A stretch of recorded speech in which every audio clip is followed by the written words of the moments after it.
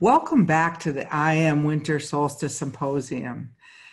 Boy, hasn't this been awesome? This is like one of the most incredible gifts that I'm giving myself this year, as well as sharing with all of these other people and you out in the world. And our presenters have like stepped it up. They're really giving and sharing from their hearts and soul. And today we have a wonderful medicine keeper who walks her talk and lives in service to the spiritual path she's on. Meg Beeler is an author, shamanic guide, and spiritual mentor. She helps you heal your spirit and find your luminous present through mentoring, training, healing, and ceremony. A lifelong explorer of shamanic, animistic, and meditative consciousness, Meg is the creator of Energy Alchemy, TM, founder of Earth Caretakers, and author of Weave the Heart of the Universe into Your Life, Aligning with Cosmic Energy. She works with clients worldwide and lives on Sonoma Mountain in the far San Francisco Bay Area. Oh, in the San Francisco Bay Area. I'm just moved you to the far San Francisco Bay Area. And last year when we spoke, you were just coming through the fires and really a wise keeper of the land up there as you did that. I'm really honored that you're back with us and that you're going to share about your mystical experiences. Well, thank you for having me. It's a great pleasure to get to think about what's important to share with people and to connect with you again. So many of my clients struggle to figure out what their path is and need help seeing how to integrate things. So I thought it would be really interesting and encouraging today to talk about my own personal mystical and transformational process. Many teachers don't usually share about their mystical paths. So I want to share how I wove my experiences and figured out how to integrate things into the shamanic path that I follow and share now. So it all started when I was a child finding solace in the woods, and I used to imagine seeing like an eagle, but I never told anyone. And in my 30s, before I was even introduced to shamanism, I had a dream that I was going to become a weaver. I took it really literally at first, like a weaver of cloth, but over time I realized that I was becoming a weaver of light filaments. Now, fast forward to yet another dream where I found myself walking on the stars, surrounded by brilliant, beautiful stars. And I knew it was the Milky Way. I was walking in the Milky Way. I could see other people around me, but I didn't know who they were. And I didn't see where I was going, except that I was on this path of stars. So that was the beginning of my understanding the importance of stars and radiance and my mystical path, really. So the power of the dream was clear, the meaning was clear, but I really didn't have enough confidence to know what to do with it, how to walk the Milky Way path. So I sat with 3 questions, and they were, how do I incorporate this? Is this a personal or a collective dream? And what does it have to do with my intent as a teacher and a healer and a ceremonialist? Now, the context in this time of my life was that I'd grown up in a linear world where you were supposed to know why. I was a single mom and I was working in Silicon Valley writing technical books. So it was a pretty far path from one thing to another. Anyway, I found that my questions were answered over time when I followed my intuition and the guidance of my spirit helpers, when I kept building reciprocal relationships with the star beings and with nature and with all the living beings around us. And when I used energy practices to attend to 5 things: First was releasing what wasn't serving me. The second was filling with light. The third was letting go of ego. The fourth was trying to be present in every moment. And the fifth was being joyful. So the next piece of my transformational process is really connected to all my visits to the high Andes in Peru and working with the Carol people. There were three parts of that I want to mention. The first was when I was at Machu Picchu, and my teacher, Americo Yabar, told us that the Inca priests used to send light from this one temple to all the peaks, the surrounding peaks, and that people in villages still went to each other, and that people continued to send light to sacred places. And I just found that incredibly exciting. And part of the impact for me was that this mystical work could be normal. It didn't have to be hidden. The second bit that happened was on my first visit to the selva, to the rainforest. And we had been at this beautiful sacred waterfall, climbing the rocks and playing in the water and painting each other with paint, just having a good old time. And all of a sudden they said, we have to leave. And nobody wanted to leave. We felt kind of grumpy because we were having a good time. But they said, no, it's raining. We have to go. So we started walking, and it soon was pouring rain, and we're slipping and sliding down this muddy path until we got to the banks where the boat was. And then we had to wait until the river went down, because really a lot of rain had come upriver. So we're standing under this palapa next to a fire, just kind of drying off. And all of a sudden the lightning came all the way around us, really, really close. And Americo said to reach up our arms and draw the lightning into our bodies 3 times. So we all did that, not really knowing what that was about. But later learned that it's a tradition in the Andes that if you're struck by lightning 3 times and you live through it, that it changes you. We might say that it changes your DNA. So the third part of all my trips to the Andes had to do with integrating when I came back home. So I joined a group called Circling the Bay, and we went to all the 7 sacred mountains around the San Francisco Bay, doing ceremony, hiking on the mountains, really connecting our physical and spiritual and energetic relationships with the mountains. I brought my apprentices to the mountains doing the same kind of thing. And I started writing about shifting and thinking about shifting consciousness. What did that mean? How do we do it? So the sum total of all that was that I began to really expand my perception that we're connected with everything. It wasn't just an idea anymore. It was a felt experience. The fourth thread came when Spirit once again invited me to make offerings to the star beings. And I knew in the Andes that they had a practice of making despachos to star beings, but I'd never seen one. So I didn't know what I was supposed to do. And I did a lot of journeys asking, what are they supposed to look like? Where are they supposed to happen? Who's supposed to be involved? To try to understand how to follow the spirit guidance. So I began inviting people and doing star despachos again on all the mountains where we live.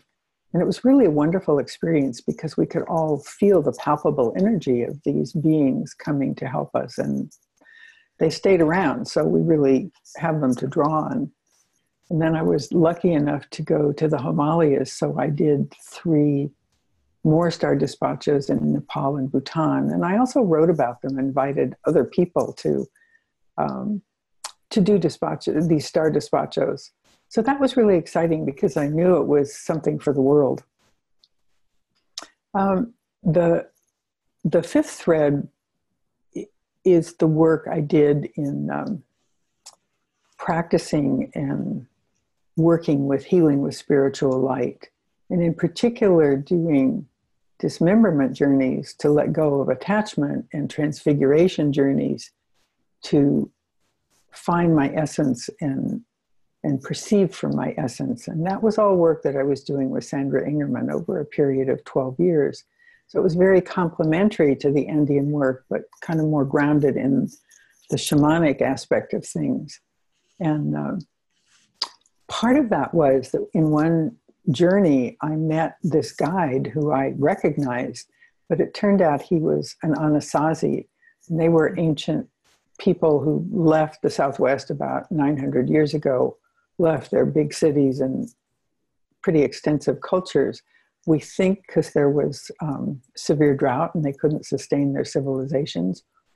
But it was very wonderful that this guide had come to help me see how to go to the fifth world.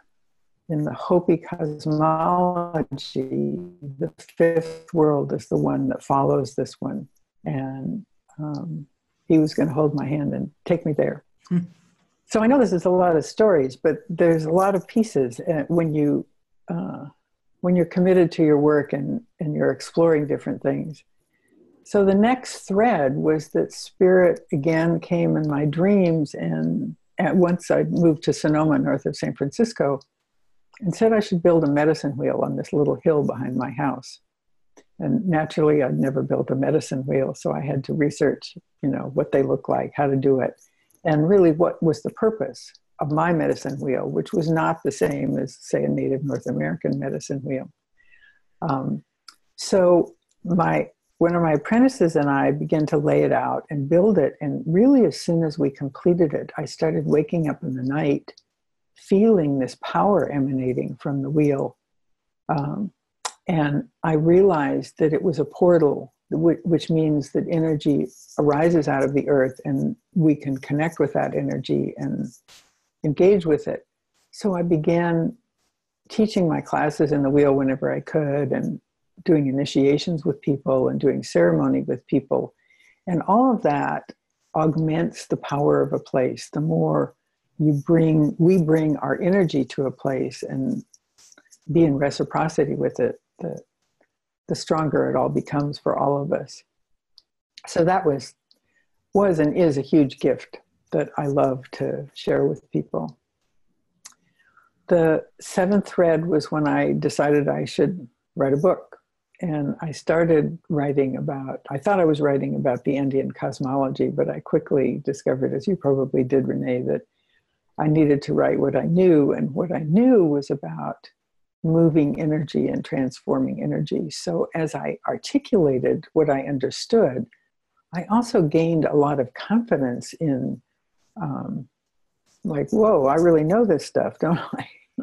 I mean, it sounds silly, but it's kind of surprising because you've been teaching it and sharing it with people, but it takes it to a different level. So,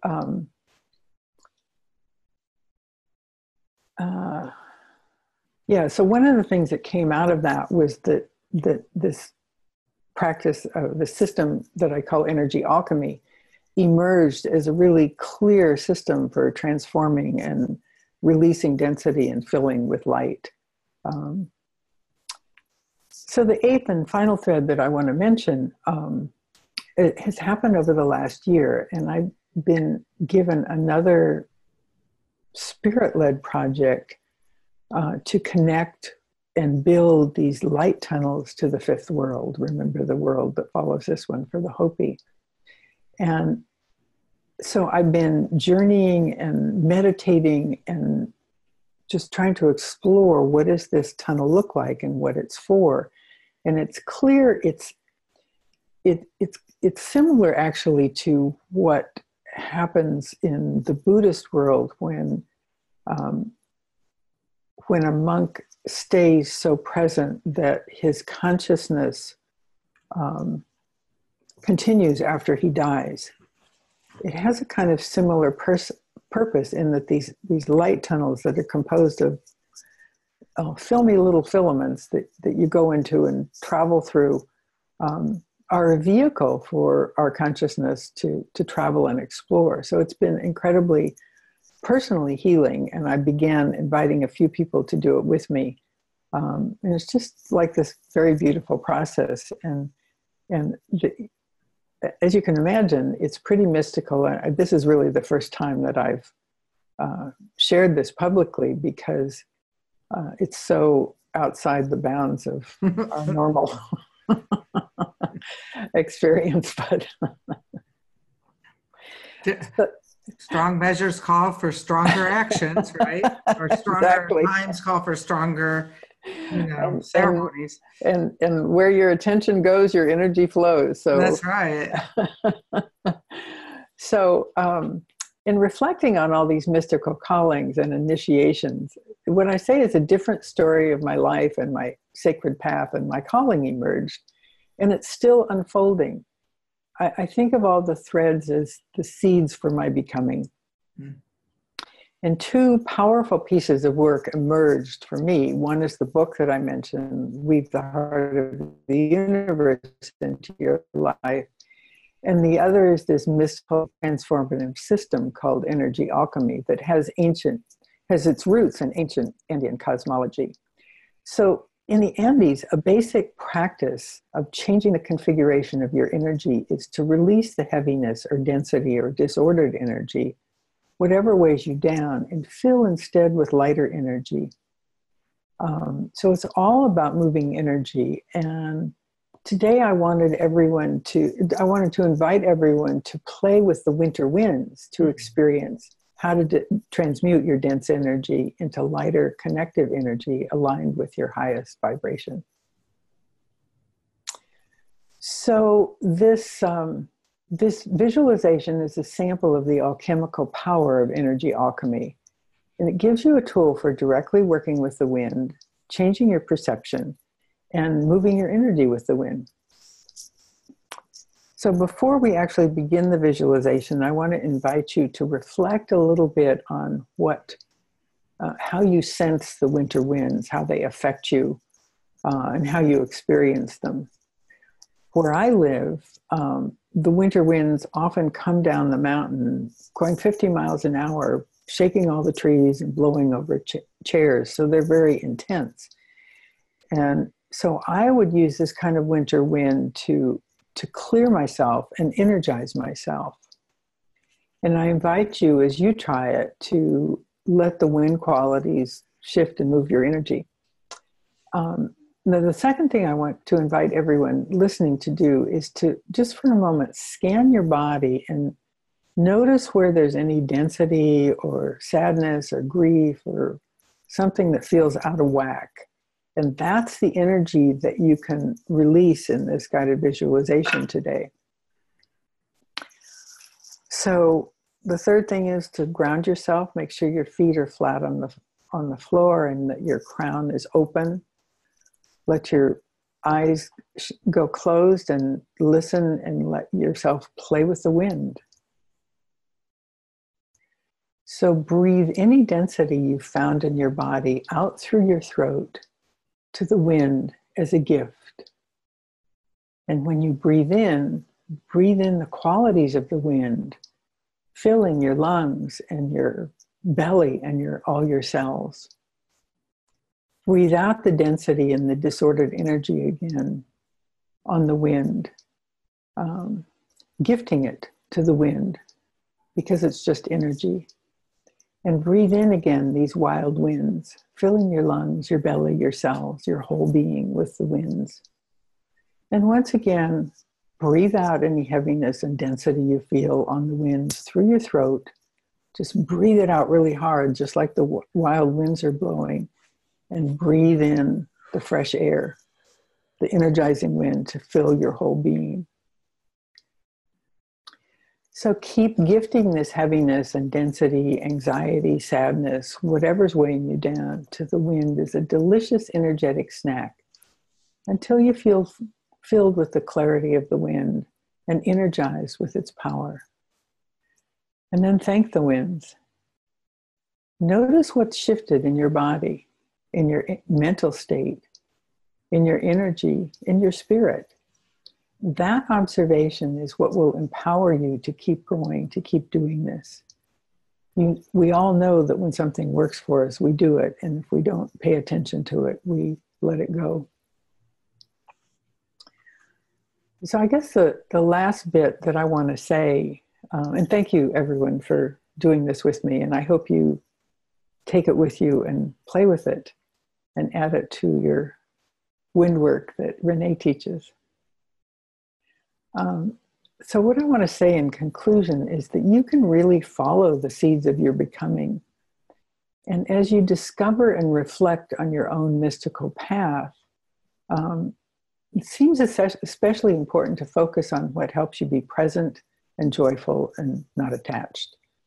And have confidence that you're doing the best you can do and you're moving step by step toward what you're supposed to become. And the third part is just to be empowered to know that you're doing exactly what you came here to do, that you can emanate the radiance that you are, and it's a lifelong process. Beautiful. As you were going through those, I was like thinking back at, some of my mystical experiences, and, how we keep them as our medicine, and how generous of you to share those, and hopefully that can help other people start to pay attention, mindful. Wow, that was a mystical experience. I mean, sometimes they're so big they knock you off your feet. Right. Like one time I was like in bed for 3 days after one of my mystical experiences. But that they can come as little subtle things that you don't even know what to do with now, that will make sense, 30 years later. Exactly. Some of them, was that true for you, that you, in retrospect, you knew how they fit in? Oh, absolutely. And I, for many years, I knew that, I was going to the Andes and I was working with Sandra Ingerman, and I knew those things were connected, but I couldn't explain it. I felt it. So it took a lot of years of just being with it all to have it unfold. And that's, exactly what I'm trying to talk about today, that you have to sit with a lot of these things. They're amazing. And it's not that you're so special, it's that this is your calling. If Spirit comes and tells you to, do this kind of ceremony, or like you said, to invite people in your community live to do the fire ceremony this year, whatever it is, that it's part of your calling, and it's really wonderful to recognize it as such, and not just sort of keep it out in the left field and not know what to do with it.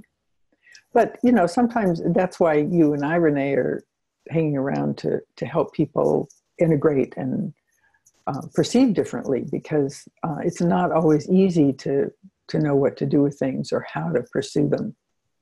And that's actually why I love shamanic journeying so much, because I can always go and ask my helpers, what's the next step, and what's the next step, and what's the next step, because they rarely tell you, okay, this is your life path. You have to do it bit by bit by bit. Exactly. And hindsight is 2020. That's so true. And the other thing that you said that that I'm not so great at, because I'm always on the move, and I do my wind walks where, I finally say, oh my God, she slowed down enough so we could give her a little information. But you talk about actually journeying for the information before you even start the process, like that you journeyed on how to build this mandala and how to do this. And I think that's a part we forget, that it's okay that we ask the spirits in advance, well, tell me what to do here. Oh, absolutely. I don't think I could have done any of this if I didn't have all this guidance. Or maybe I would have done something, but it's really important when you're doing spiritual work not to have it come from your ego. I'm sure you found this too. If I think, oh, I'm going to do this great class, and I don't check in with my spirit helpers and get their guidance and focus myself that way, it's not that it fails necessarily, but it's not connected in the same way, and it doesn't flow in the same way. So I've learned the hard way to not jump in with ideas in my head without checking in. Absolutely. And I'm not as organized. I always keep saying that. It's like, they have to corral me, catch me, wind slap me.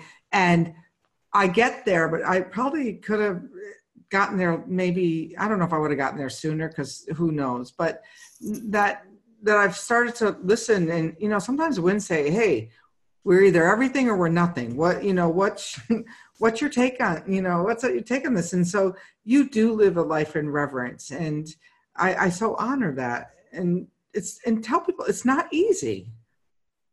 It's just not easy I mean, we might be present and we might be happy and we might be at peace, but that doesn't necessarily equate with ease. Yeah. Well, that's one of the reasons I so love the energy alchemy work is contrary to outward appearances, I was very introverted, very shy, and didn't have a lot of confidence in myself. I could do things, but I didn't feel strong inside, and I didn't feel confident inside. So it takes a lot of, like you say, a lot of work and constantly to stay connected. And staying connected is the way that I help myself proceed along my sacred path. If I don't stay connected, I sort of fall into my old patterns. But I love the energy work because every day I'm consciously letting go of the old stories and the lack of confidence or whatever it is that holds me back. And I'm constantly doing that and filling with my connections with the trees and with the mountains and with the water and the wind and so on. And that's how we're meant to live. That's what's so beautiful about ancient animist wisdom. And that's what's always so beautiful to me about going to the Andes, because you were in these villages where people had nothing and they were like joyful. Mm-hmm. And you sit there and say, how are they doing that? Mm-hmm. I never saw anybody like this.